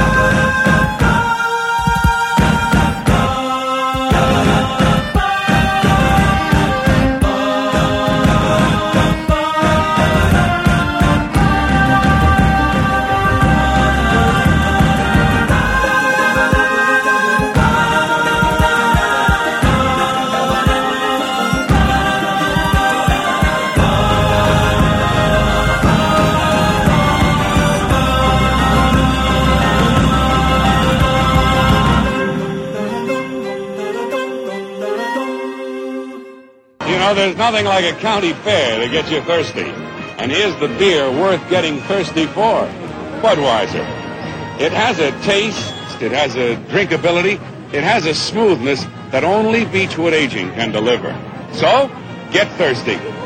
Budweiser's the best reason in the world to drink beer. What?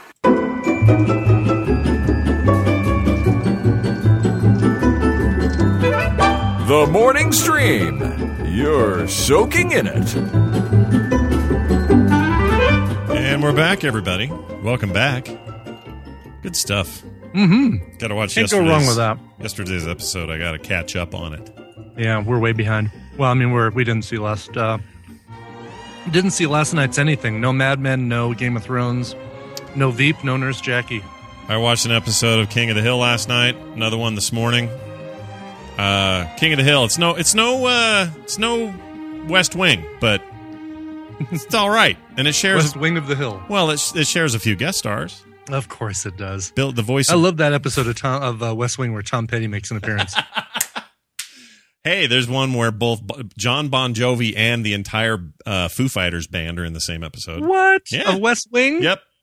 It's actually in context. It's during the elections to elect Jed Bartlett's successor, and they're at the rally, one of the presidential rallies, and they're playing for the particular candidate, which always that happens in real life. Yeah. Right. So that's why they do. And Grohl didn't have any lines, but he was on camera a lot, and he sang a lot. And this was short hair, Dave Grohl. He's got big teeth. Yeah, he's got some Dave teeth. Grohl. That guy. Yeah, he's also one of the coolest guys in rock and roll. By far. Absolutely, without question. You thought he was a little weird looking drummer man back then, but no, he had stuff to say and a way to say it. And the dude just has got his hands in everything, and everything he turns out is great. Yep, it's all good. All right, Mr. Schleicher, are you there? Yes, I am. How are you? Here's your theme for today. Okay. There you go. It's nice to have you on. You know what? I think that's the sound that Paramount Publicity uses when they're thinking about their audiences. Oh! And here's why. Here's why, Scott Johnson. All right, go ahead. I'm going to try to make this as spoiler-free as possible. But ever since it was announced that this second Star Trek movie was going to be announced, they went on and on and on and said, no, Cumberbatch is not fill in the blank. No, we swear he's not fill in the blank. He's not fill in the blank. Right. We promise you this is not fill in the blank. He is playing someone else. All right. And then what happens? You're sitting in the theater and WTF other Yeah. This is exactly the blah blah blah. Yeah. Now, when they rebooted Star Trek, they said, guess what? We're rebooting the Star Trek universe. Trust us. You're going to like it. And they put faith in the fans. And guess what? Everybody really liked Star Trek 2.0. Yeah. If they would have said, hey, we are remaking X, and you went into the theater and said, we're remaking X, I think people would have been okay with that. And that's why Steven is major spoilers. That's right. Colonel to be soon Colonel spoilers. No, bleep that out if you need to. No. Out. It's but totally my God, fine. It's totally fine. I enjoyed the movie. Right. I enjoyed the movie. But when the publicity department treats their fans and their viewers as a bunch of imbeciles, okay, who can't handle this kind of stuff. But this is a great conversation. This is a really great conversation because let's dig into this just a little bit deeper. We now live in spoiler town where the internet has made it so you cannot move 2 inches without leaking something. Right. It's just so hard to keep the lid on stuff. So I think they strategically made this decision to get out in front of this thing and say a bunch of lies. Yes, and that, in my mind, hurts not only the publicity department and the studio, but also this movie. So now, for me, it worked. Well, I don't know if it worked in a positive way, but it worked. I was told one thing, and I believed it, and I didn't catch any other spoilers after the after the premiere on Wednesday or whatever it was. Right. So I went in fully still believing what Paramount PR told me. Right. I was 100% sure what they said was still true, and it wasn't until that moment, the one in the little space prison up there. Yeah. I'm thinking of that movie we watched for Film Sack. Anyway, that happened, and I went, oh my gosh.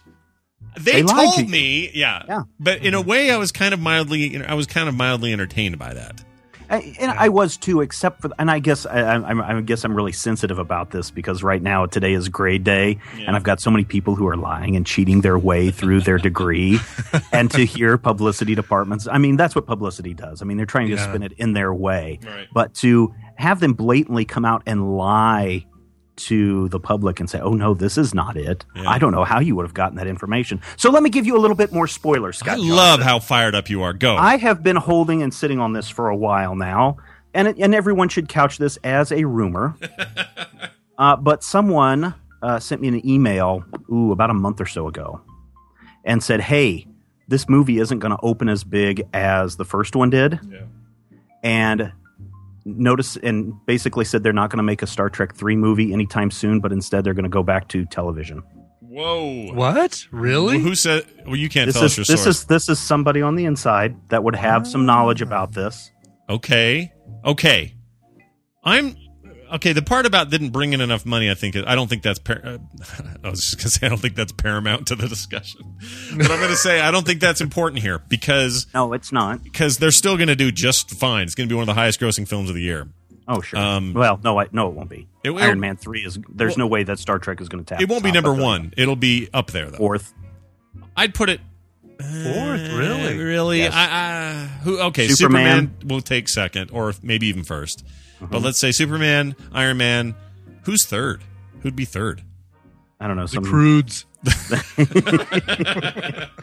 Still raking in that dollar movie. Live free or die hard. It's going to make a comeback, folks. I'm trying to reissue. See, like movies I know that are going to be great, like Elysium. They're not going to be huge money, but they're going to do okay. But top 3. Maybe the Monsters U will probably take third. You know what, though? I got to say, seeing a preview for Elysium, my God, that got me excited for that movie. Me too. I'm stoked about that. I cannot wait for that. Yeah. Holy crap. Yeah, I'm really excited. It's got that new lesbian actress in it. That's you might know her from such things as Taxi Driver. And no. She's not the new one. Jodie Foster. Yeah, she's recently come out, Oh, yes, I remember that announcement on the Golden Globes. Yeah. Yeah, I remember that one. Nationally televised, right. Pacific Rim will do better than Star Trek. Oh, really? And that's some tall order. Okay. Let's just say we know it'll be in the top 5, let's say. Top 10 at least. I think it's wager time. What's Kansas City? Oh, send us some ribs. We'll send you some Rocky Mountain oysters. You're at what does Kansas City have to offer me? I don't think that's a fair exchange there, Brian. Yeah, that's kind of a Don't bad worry. deal. You won't have to eat I'm guaranteeing you right now, you won't have to eat the Rocky Mountain oysters. Yeah, it's not like, what's that show where they eat the balls all the time? I can't remember it now. Joe Rogan's thing? Food? No, the man. Yeah. Whatever that was called. Disgusting Phil show. That one. MMA. Yeah. I just think this is an interesting. This is now you've made me very interested because the one thing a lot of people are asking for is let's get back to TV. So here's the big prediction moment. Do they go from this to a reboot of, again, these same characters? They're not going to do that. Like Quinto and those guys aren't going to reprise the roles. So are they going to do a TV version of this that involves new replacements for Kirk, Spock, and crew, or do they go whole new crew, whole new ship, whole new era?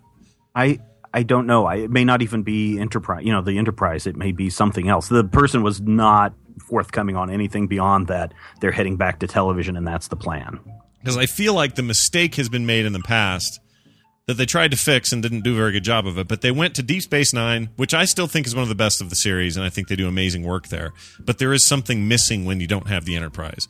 And when you go to Voyager, you're like, it's kind of like the Enterprise, but it looks more like somebody's dish, or whatever. It's not really the same, so it's all right. And then they go back to Enterprise, and we're even going to call the show Enterprise, but then we're going to make a not very good show. Right. So and this is all rumor from somebody who says that they're on the inside. So I would love that. With what you will. I want this. What you're describing, I want. But on the other hand, Hollywood is so invested in 3-picture deals these days. That's true. That's the only thing that hurts that rumor. Yeah, and it's still like it's going to make plenty of cash. It will. It's not going to be crappy. It's not like it's not going to be worth it to do another one. I'm surprised that I'm just really surprised that more people haven't complained about the lie that publicity told. Yeah, and now I don't know who to believe. Mm-hmm. Like for all I know, Steven just made that whole thing up about that rumor. I don't know. I could have. Could have. Hence, I couched it with rumor. And I'm glad I don't remember hearing that. So I'm glad I didn't, because then I would be as ticked off about it as you, but Yeah. I'm glad I didn't hear anything either way about it, other than is he not? Who could he be? It's still an enjoyable movie. Yeah, for sure. It's just but when you hit that moment in the movie that we just mentioned a moment ago, and all is revealed, suddenly the rest of the movie turns into, oh, it's that. Oh, it's that. Oh, it's that. And then, I have to now think in my head has to constantly be chewing up the differences. Oh, yeah. I mean, I love the references to Mud's Women and Trouble with Tribbles. I mean, there's, those references that are scattered throughout the movie. Sure. Great stuff. I got one of those. I don't remember the other one. The one, remember him in bed with the thing? No. No, not that. Mud's Women is, they're like, hey, the ship that we're taking down to blah, blah, blah, they said it's the one that we took from Mud a few weeks ago. a few months ago. Right. You're Really? right. You're Okay. right. But there was something about those girls with tails had some reference. There was some. I don't know. I forgot what that is. I should ask Daryl. There's some old TOS reference there. But yeah, the movie was full of those kinds of things. Yeah. I mean, it was fun. It was a fun movie. I'm glad I went and saw it. But But when they said, okay, so the end of the movie this is no spoiler. This is where they start their 5-year mission. Right. This is the big deal. That's when Kirk gets to repeat the words. Right. And by the way, said no one, not no man, which I think is Yes. interesting. Since it was Picard that coined that first. But anyway, they get to do that, and they look like they're embarking on this brave new adventure, and that leads you to think, movies until the end of time. Yeah. But no, maybe what that leads to is not. Maybe it's TV till the end of time. I don't know, but either way, a TV show sounds way more interesting to me than another movie. And I love the movies, don't get me wrong. But I don't want to wait 5 years between everything. I want to see a 24-episode freaking TV show that's really well made. That's what I want. I want both, but yeah, sure. Bring it on. Have it all, Brian. You want to have it all? We will have it all. We'll get another movie. It'll be 4 years, and we'll get another movie. And but we'll get a TV show in the meantime, and it'll start out really, really good. Yeah. And there'll be some bad episodes, and there'll be some good ones, and then it'll be okay. There's probably still a little bit of a problem and a little bit of soreness of JJ jumping ship over to the competing space fantasy franchise. Well, did you hear what he's been on record as saying a couple of interesting things about that, which was he was nearly put to his grave with the conflicting ownership rights of things to do with Star Trek. So he felt like he was being kind of handcuffed by both sides as to what story he wanted to tell, how he wanted to tell it, what things he could reference, because some rights are owned by Paramount, other rights are owned by the family, other rights are owned by whatever, and he was having this hard time jumping between, and he's looking forward to Star Wars because that is all owned by one damn company, and it's the company that hired him. Right. So he just doesn't have to worry about that there, which is kind of an interesting twist on all this. All right. Speaking of that competing franchise, just announced today, production has begun on Star Wars Rebels, an exciting all-new animated television series based on the Star Wars franchise. Scheduled to premiere in the fall of 2014 as a 1-hour special telecast on Disney Channel. I'm in. I'm on. I'm good. No, I'm not trying to be anti anything, but do we feel like we're getting a little Star Wars overload? All right, you're going to get a movie every year. Oh, we're going to do a Yoda prequel movie. We're going to do a Boba Fett prequel or a Han Solo prequel. Hey, we're going to come out with a new cartoon. It is a lot at once. When has Disney never jammed some big important thing down your throat again and again and again? Sure. Right. Sure. You're going to get a Marvel movie every 5 minutes. I mean, people are waiting. Everyone's waiting for that superhero movie bubble to burst. And we've talked about it before. Wasn't it the anticipation of Star Wars? One of the things that we loved about Star Wars back in the 80s, the 70s and 80s? Waiting for something new, but then being horribly disappointed by when it finally happened? I'm saying the 70s and 80s. I'm saying... okay. Well, in that case, I'll give you that. 1979, I'm saying the getting ready for May 1980. Yeah, but in 92 or 82, you had to see all those little puppets with the freaking zippers you could see, and you heard Chewie do the Tarzan yell, and you were a little disappointed then. A little disappointed. So here's what I'm saying. I believe that it is potentially overload if they're not careful with this, but I think we won't really know until we actually see the quality of this stuff. Right. Mm-hmm. If it's good, then we're all in.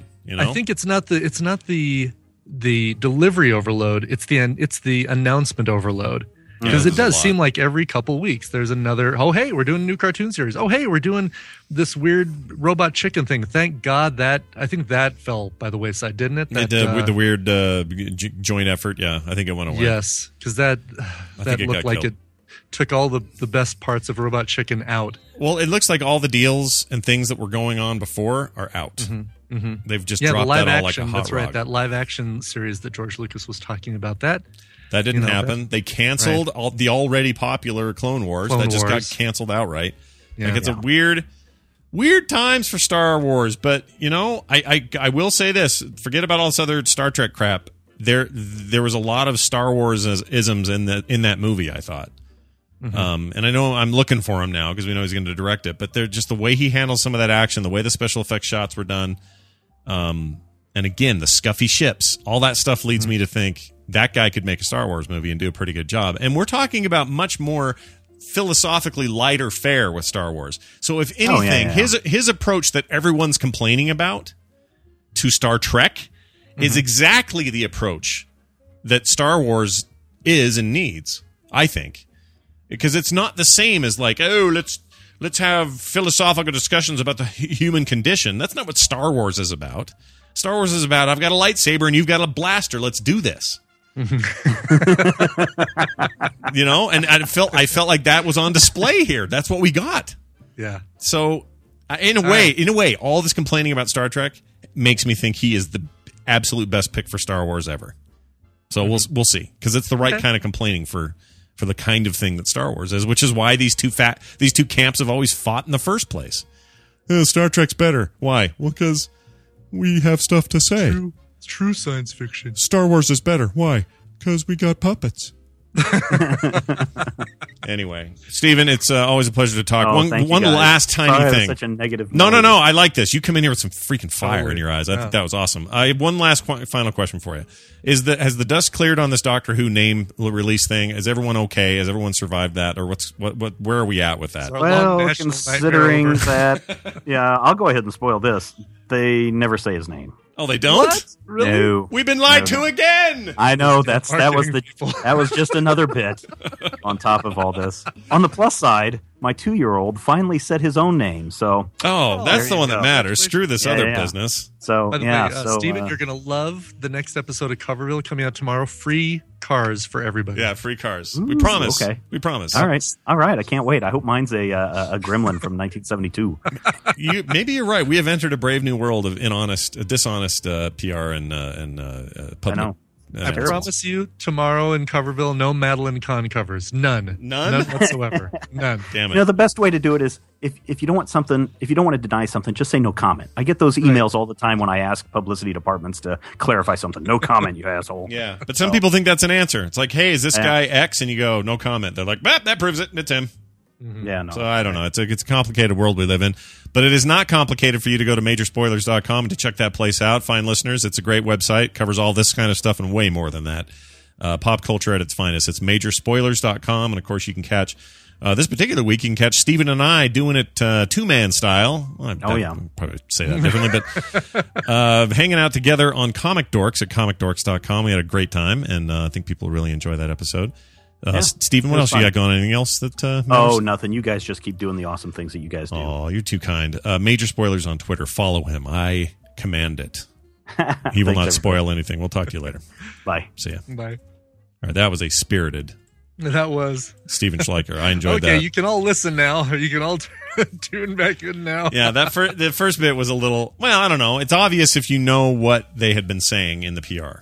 Yeah. If you don't know what they were saying in the first place, then you're probably all right. You're probably okay. I'm not going to say anything because even admission is it's a tantamount spoiler to guilt in itself, right? Exactly. Yeah, I know what Daryl's doing right now. What's he doing? He's going, whew, good thing I didn't say anything. Right. All right, I'm going to quickly do a thing here. Hold on. Okay. I told Kim I'd text her first because I wasn't sure she was going to be there. Oh, okay. All right, she might be at the gym.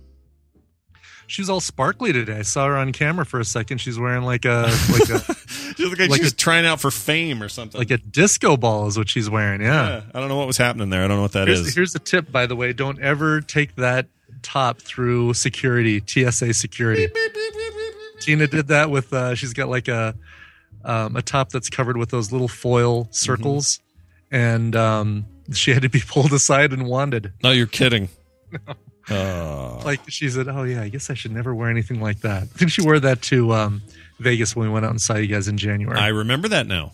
Yes. I wanted to call her, I wanted to say that she looked rather bedazzling tonight. Yes. Very nice. Very sparkly. All right. Very sparkly. We have Mailbag Mondays, and they're not brought to you by anyone because I didn't put one in there. Oh, you know who it's brought to you by? It's brought to you by FilmSack. Go watch FilmSack or listen to FilmSack. We watched the movie Lockout.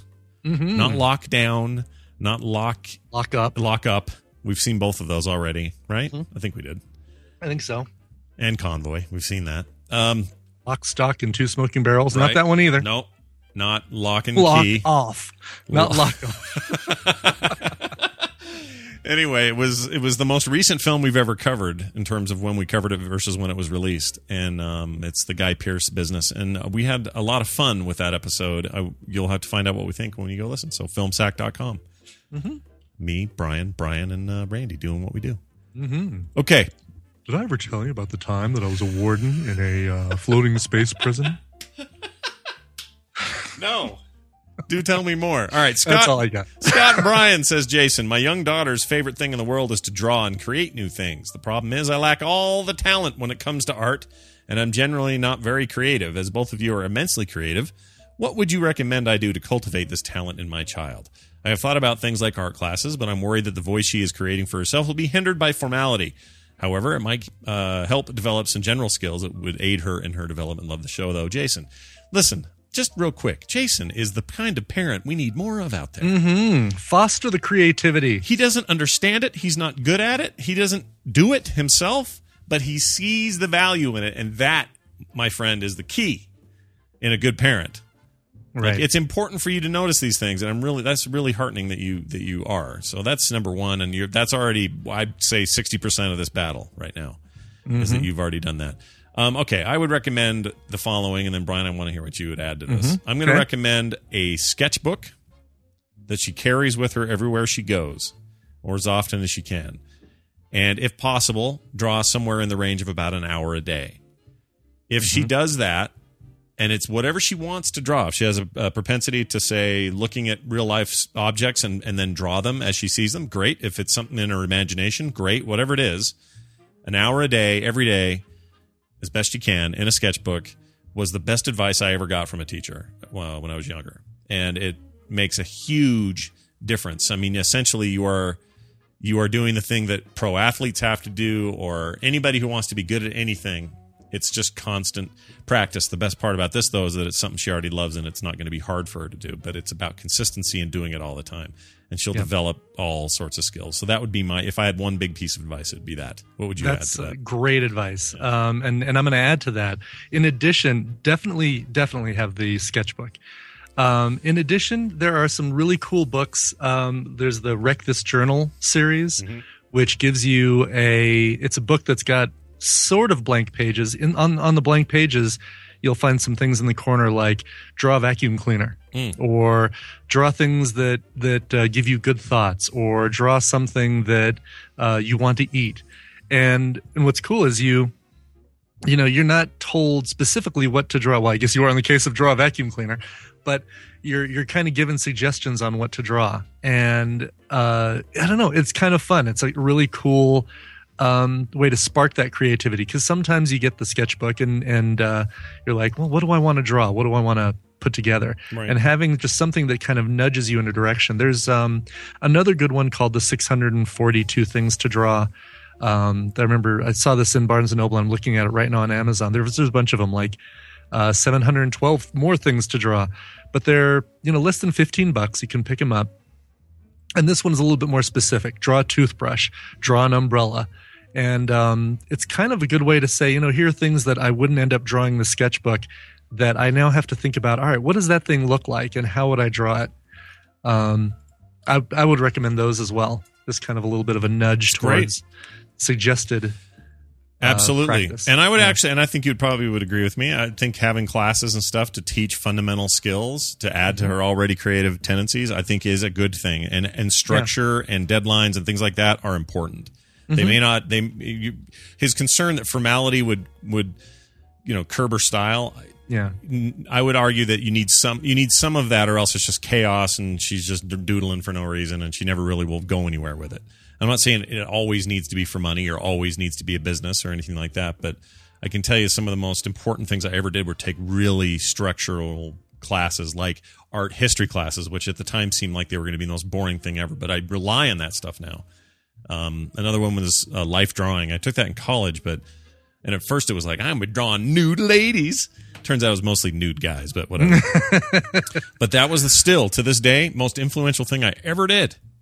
Just really affected me, my style, my motivation for what I draw, how I draw it, understanding the structure of human beings and drawing people, even as cartoons. That stuff just affects, had a huge impact. So totally. And a good teacher will help foster that as opposed to limit it. They won't say, all right, no, that drawing is not good. You need to do this. They'll say, all right, now try drawing that same thing, but using one line, you know. A good teacher, which you can't control, is so important. And I hope that she gets lucky as I did. I had a 7th grade teacher named Mr. Boyd Winterstrom who just changed my life. I mean, I still think about that guy all the time and the impact he had on me. I really do. And I never had one since that was quite that good. And I rarely run into teachers now with even my own kids who are even near what he was, what he was about. So if you can, find those kinds of teachers and the ones that really bring out what you're. I remember Mr. Nelson in high school and Mrs. Green in college, both of them fantastic as far as just saying, go with it. Here, have an idea, tell me what your idea is, and then go with it. And just kind of backing you up. Don't trust a teacher named Mr. Pink. That's all. Why do I have to be Mr. Pink? I don't care. Nobody cares. Change my name, Mr. Blue. Nobody cares. Nobody cares. You really do a good Buscemi. I never really thought about trying to do a Buscemi. Shot me in the face. Dear Schwartz and Barf. It's a reference to Spaceballs. Oh, okay. Right. You have the Schwartz. May the Schwartz be with you, yes. I started listening to Frog Pants 4 years ago. The Instance was my first, but I wasn't getting enough, so I decided to try out TMS and absolutely fell in love with you both. Whoa. Oh, I love getting to know you both. Sorry. Weird. I love to spend time in the tadpole, but I work when you record, so usually I download the episodes and listen in my downtime. I enjoy what you both show, how proud you are of your families and how level-headed you are and how down-to-earth you keep yourselves. I know you probably get a ton of emails, and I'm just another fan trying. But please keep up the good work. Love the show, bros. Like Mario Brothers. Yes, nice. Super Mario, love the show, bros. Bros. P.S. I would love to play some Diablo 3 with you guys. I've just started it back up. I don't get them very often. 2 real life work and spending time with the wife time. LOL, which are more important, of course. But if you have time and don't mind getting to know me and playing a few games, let me know. Anthony from Michigan. I would recommend that you join our forums. I'd love to play Diablo with you. It'd be fine. But I would recommend, because you strike me as somebody who's looking for some good casual game friends. And there are loads of them in our forums. The AIE boards are littered with these people. And they're all amazing. And you would have a great time and make some real good friendships. So I wanted to use this email as a launching pad to say, hey, nice. Join our forums. You can find those linked everywhere all over the Frog Pants Network, including this show. So go find it. frogpants.com if you're confused. Finally, Jay Nodit. How would you say that? J no dot. J no dot. J no dot. Yeah, he's a feather no dot. Oh yeah. Okay, got it. Hey, Tribbles and Bits. Tribbles and Bits. That's pretty good. Nice. A few shows ago, you discussed Tom Cruise and things you could not unsee. We were talking about his middle tooth. It's like right in the middle of his head. Right. Center. Yeah, that's right. So weird. He says, well, the same things happened to me in Star Trek Into Darkness. One more Star Trek reference for today. I'm sorry today was so Star Trek heavy, everybody, okay? Yeah, I don't think we need to apologize for that. I think I enjoyed it. There's a big movie released. We all saw it. We all loved it, and we want to talk about it. We talk about stuff we're into. Yeah. Here on the... Tomorrow, all crudes all the time. That's right. The morning stream. That's what we do over here. Right? Whatever happened to MC Hammer? The guy's got talent. I still have that. Where is it? So they'll clip that. No, not that. It's Cleo. Nope, that's not it. Oh, that's kind of sorry. careful. Preview. Oh. I can't find it. Hey, you know what? Instead of me finding that, tell you what. Eric Van Skyhawk, my co-host on App Slappy, created a new App Slappy theme. Taken a very long time to do it, but I want you to hear a piece of it. Okay, here's a taste right here.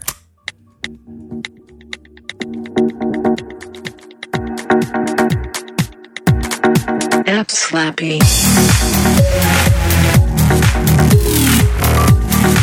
How badass is that? Wow. He's really good. I think even my son would like that theme. Yeah, it's pretty good. It's pretty good. I can't wait to do a show now. It's got me all fired up to do an actual podcast. All right, sorry. Back to this. A few shows ago, you discussed Tom Cruise and things you could not unsee. Okay, so we talked about this whole thing. He went to Star Trek. Kirk's / Chris Pine's ears are crazy uneven. His left ear is way too far below his right. Nobody's perfect, but everything is noticeable in IMAX. I felt like half of the IMAX shots were close-ups of the crew members' faces. Really? And it's true. Well, there's a lot of close-ups. Yeah. Enjoy the movie, but we'll never be able to unsee that. So, we're going to look this up. I'm going to look this up real quick. Chris Pine. Oh, my gosh. It's so much lower. There's a picture right here. Weird. That is kind of weird. He's got like the Shannon Doherty of ears. Look at his skinny neck pictures. There's a bunch of skinny necks in here. Yeah. He has since put on some neck weight. That's really... Isn't that weird? Really funny. Wow, that's a good inch below the other one. Yeah. All right, well... I wonder if his father, Robert all those Pine, ladies are saying, oh, well, then forget it. I wouldn't date him in a heartbeat. Not with those ears. Yeah, he is. My wife thinks that is one handsome man, but now I'm going to point out his ears. I think he's one handsome man. He's a good-looking guy. Yeah, got a little bit of a man crush on Chris Pine. But it's a different kind of man crush. It's not just because he's good-looking. He's nailed the young Kirk thing really. He totally well. has. He's got the charm. Yep, he really swagger. does. Yeah. And if you want to see him a little bit fat and a little bit normal, see him in that train movie with Denzel Washington, the last Tony Scott movie. Unstoppable, I think it was called, where they had a train that wouldn't stop.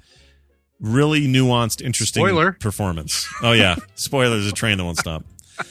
That train is unstoppable. Wait, stop. I like that movie.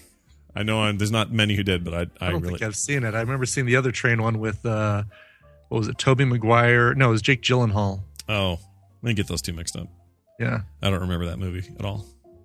Where he keeps quantum leaping into it. Yep, that's the guy who's going to make the WoW movie made that. That's right. Right. All right, here we go. I'm adding it to my Netflix. He was my son. He's David Bowie's son. Zowie Bowie. Yeah. Can't remember. What's his real name, or like his new name? Is it really Zowie? Yeah, I think that's his given name, but he goes by. I forgot already. I follow him on Twitter and I already forgot. It's something real simple like Jim Bob. Yeah.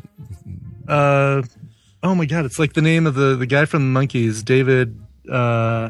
Chat room, come on. They're teasing us. They're like dangling that stick, that carrot on a stick out, so we won't. Someone wrote DeWeasel Bowie. That's great. Yeah, David something Jones. It's not David. Right. It's David Jones Duncan is his Jones. real name. Yeah, Duncan exactly. Jones. Bowie's real name is David Jones. His son is Duncan Jones. Duncan Jones, smart guy. He's a funny Twitter guy too. Oh, really? Anyway, yeah, you should follow him. It's good. All right, Unstoppable now in my queue, just after Zero Dark 30 and Taken 2. Thanks to you and Randy. I'm excited for you to see that sequel / same movie. It'll be great. I'm still a man with a particular set of skills. Still. Randy doesn't like when I do the voice because I'm basically doing my Sean Connery. Yeah. Yes. You ever lose your car keys? The keys to the Lotus. All right. Let's get out of here. Okay. I want to thank everybody who helps make this show possible, including today's guests, Mr. Steven Schleicher, Mr. I almost said Dennis Miller, Daryl Skeels. I don't know why I would say Dennis Miller. Hello, babe. I like Star Trek, babe. Oh, by the way, I'll tell you about that tomorrow. I'm save that one. So we've gone too long as it is. AlphaGeekRadio.com gave us our Shoutcast stream. Scott Fletcher does our little voice bumpers. And I love today's. Did you hear this new one? Hold on. Did you hear this new one today? Let me play it one more time. The Morning Stream. No dicks here. Pretty good. It's pretty good. It's really good. Get our t-shirt at /loot.com. We're on the web at /TMS over there at frogpants.com. Frogpants.com/TMS. On Facebook, we're at /TheMorningStream. Email us, themorningstream@gmail.com. And on Twitter, you'll find us at MorningStream. Scott Johnson in Coverville. Let's call Cleo, because we have a theme for her now. Been teasing it all day. Get to hovering. Yeah, Don Kelly. Get to hovering right now. Let's see here. Pull her up. All right, Cleo, here's your theme. It's Cleo. Licks chips, wax points, hovers over routers. It's Cleo. All right, there you go. Cleo, welcome. How are you? We don't pay him enough. No, we don't. That is the sexiest thing I have ever heard on the show. You gonna make him do it for you at Nerdtacular? Just kind of get on one knee and sing it? That'd be awesome. I might. Yeah, you should. I might. I endorse that idea. She wasn't going to until you suggested it. No. Yeah. Thank you for opening the door. He'll That's say, great. Fletcher, will you sing that for me? He'll go, Nah. There's no way he'll do it. Okay, it's Cleo time. It's where she sums it up, gives everybody points for how we did today. We like to keep score here on the show, and Cleo keeps score for us. Cleo, how did it break down today? Well, let's see what things of value can come from Kansas City, since you don't seem to think that anything good can come from Kansas City. Except for you and Steven. You guys, we think you're of value. Yeah. Good save. Okay. First point, while talking about the Star Trek movie, Eskimo Pie got points for saying that he thinks that Klingon Trial is going to be the next Law & Order spinoff. All right. That's pretty good. Law & Order KT, Yes. that'd be called. Right. Klingon That's right. Trial Unit. Yeah. He's going to go bong before every person comes on. Yeah. Top lock. I would watch poop that, by diaper the way. story? I just want you guys to know, I would watch that show. Sure. Wouldn't be a The problem. poop diaper is spawned many cover band names. It's a cover band name for Nickelback. It's a cover band name for Butthole Surfers, and apparently the aging Rolling Stones got that one too. Perfect. We should change their name to that officially. That's a great one. Yeah. Herodotus actually made a really good point, and I didn't give him points for it, but I probably should. We were making a joke about what the next Star Trek TV shows would be called, and he said West Wing, which was funny in and of itself. But he did make kind of a good point, because a whole like JAG-based what happens at Starfleet thing would make for a really good show. I kind of agree. Wouldn't that be interesting? Yeah. Yeah. Actually, And procedurals do well, so they would kind of help ensure their existence. I mean, I don't know what the core Trek audience would think, but that's an interesting idea. I would watch that. And to revert back to childhood again, because that's what I do, is go for the poop joke.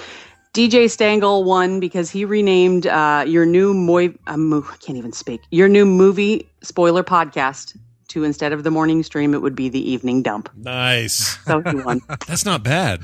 That's not bad, actually. That's not bad at all. By the way, check out. It's the Klingon. There's our Klingon show coming up right now. They'd have to change it, though, like they do for the other ones, right? They'd have to tweak that a little bit. Yeah. Like it would be SVU. better if they had, what's the guy's name with the red hair and the sunglasses in Miami? CSI David Miami. Crusoe, yeah. Wow! Yeah. With the F. Oh, I would watch that. Listen, Star Trek at its best was a procedural anyway. It was, we found an anomaly, Captain. A voice came back. We don't know where it came from. Why is everybody turned to dust?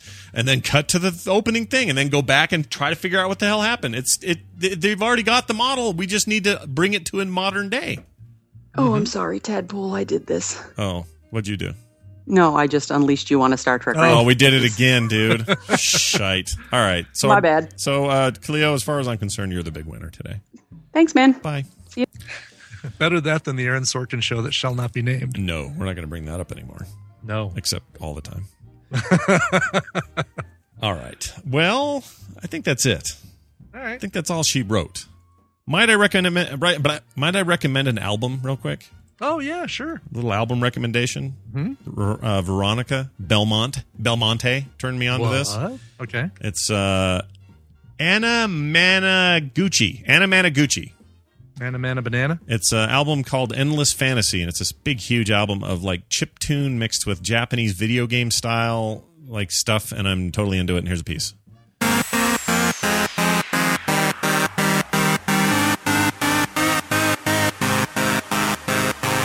Give it a sec. Give it a minute. Here we go.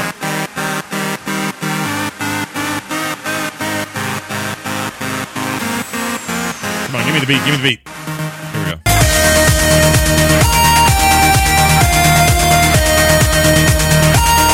It's good. Really? Anna Managuchi. Anna Managuchi. How is that spelled? Anamana. So it's Anamana, like you would think. Uh-huh. And then Gucci is Guchi. Okay. And it's really fun. Huh. Like, just a load of fun, a lot of chiptune-y, very retro Oh, there in it is some right parts. there. Some of the vocals I'm not a huge fan of, and a couple of tracks. Mostly it's instrumental, but I really, really like it. You guys should check it out. I'm going to check it out as soon as the show's over, as a matter of fact. Track titles like Everything Explodes and Space Wax America. It's great names. Meow. Yeah, and Meow. That's right. Anyway, worth checking out. It was a great recommendation from Veronica Belmont, or as you might know her. Can't find it now. I was going to say she usually recommends beef products. Sausage. That's right.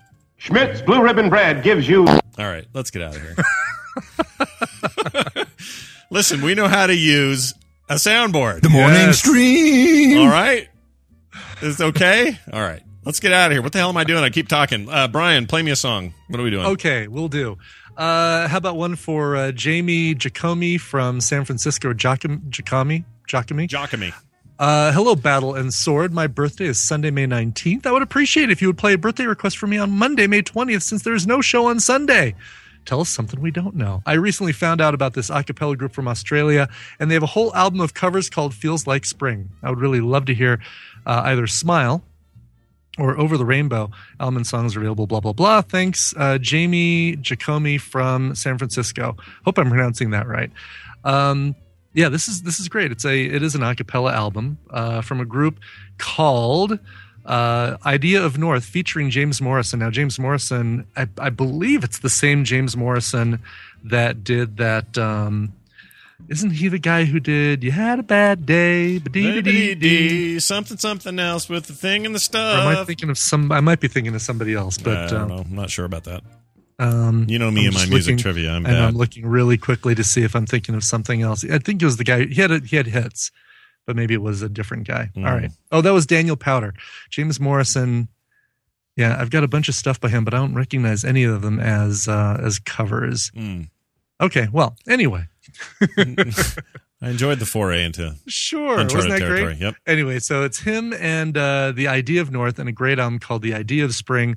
This is a song called Smile, which I believe was originally written and performed by Charlie Chaplin. What? Yeah. Wow. This is the song you're familiar with. Smile, though your heart is breaking. Smile, though your heart is breaking. Well, how about we let James Morrison and his group sing it? You don't want to do it? No. Let's let him. He's getting paid to do this. So. All right, fine. Yeah, let's let him do it. All right. Let's play it then. Before we do that, real quick, during the week this week, we're going to try a little bit more to take more calls. I know we had a lot of fun Thursday with that. So I did too. I love that. It just reminded me that you guys are some of the best callers ever, and it would be fun to do this more. So starting tomorrow, a little more call-in stuff. I want you who are here live, or however you're listening, to be ready for that. Top of the show is probably the main area, since we have a lot of guest stuff going on later. But if you want to call in, this is going to be our new theme for that segment of the show. Call now. And when I play that, that's your cue to call in. It's just call now. Call now. All right, can you do that? Yay. All right. For those at home, once again. Call now. I guess at home you can't call. You'll be listening to us later. Anyway, looking forward to more of that. All right, let's get out of here. Here's your song. We'll be back tomorrow. Jury duty, the Fitness Geek. Chin Beard. Yeah, and more. And Daryl, of course. I found out he's working that new gun he's doing, the Halo gun. I didn't know this. Well, I kind of knew that it was sort of happening, but it wasn't putting two and two together. He's building that for my nephew. So really? Very cool. Yeah, my brother-in-law is buying that for my nephew's birthday. He's commissioning him to make it, and it looks insane. That's so cool. And my nephew could not be a bigger Halo head than he is. Yeah. So very exciting. Excellent. Everybody go log onto your Tumblrs. Let everyone know about the morning stream. And here it is. It's Smile. It's James Morrison and the Idea of North. We'll see you tomorrow. Smile, though your heart is aching. Smile, even though it's breaking. When there are clouds in the sky, you'll get by. If you smile through your fear and sorrow, smile. Tomorrow you'll see the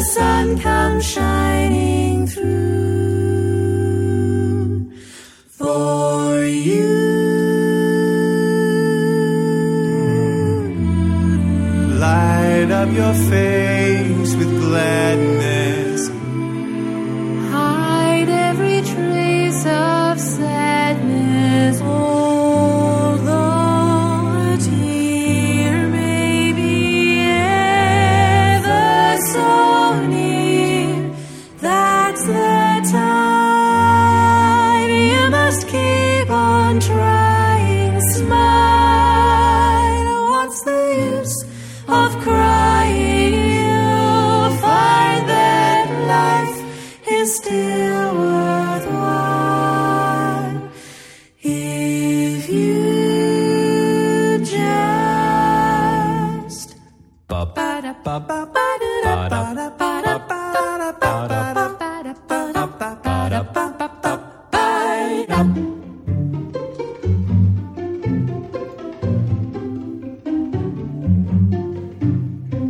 smile, though your heart is aching. Smile, even though it's breaking. When there are clouds in the sky, you'll get by. If you smile through your fear and sorrow, smile, and maybe tomorrow you'll see the sun come shining through for you. Light up your face with gladness, hide every trace of sadness, although a tear may be ever so near. That's the time you must keep on trying. Smile, what's the use of crying? You'll find that life is still worthwhile if you just smile.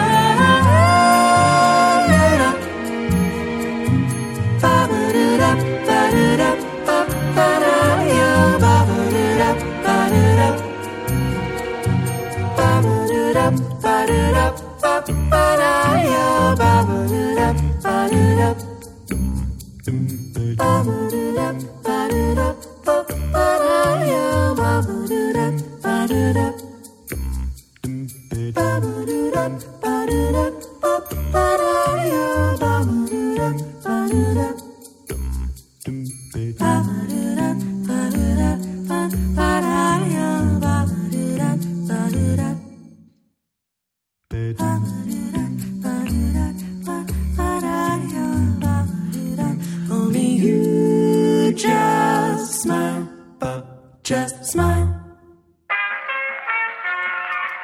This podcast is part of the Frog Pants Studios Network. For more information about this and other shows, visit frogpants.com. Audio program so good, it's like you're there. Put me on your magical boat, man. Sail me down your chocolatey river of meth.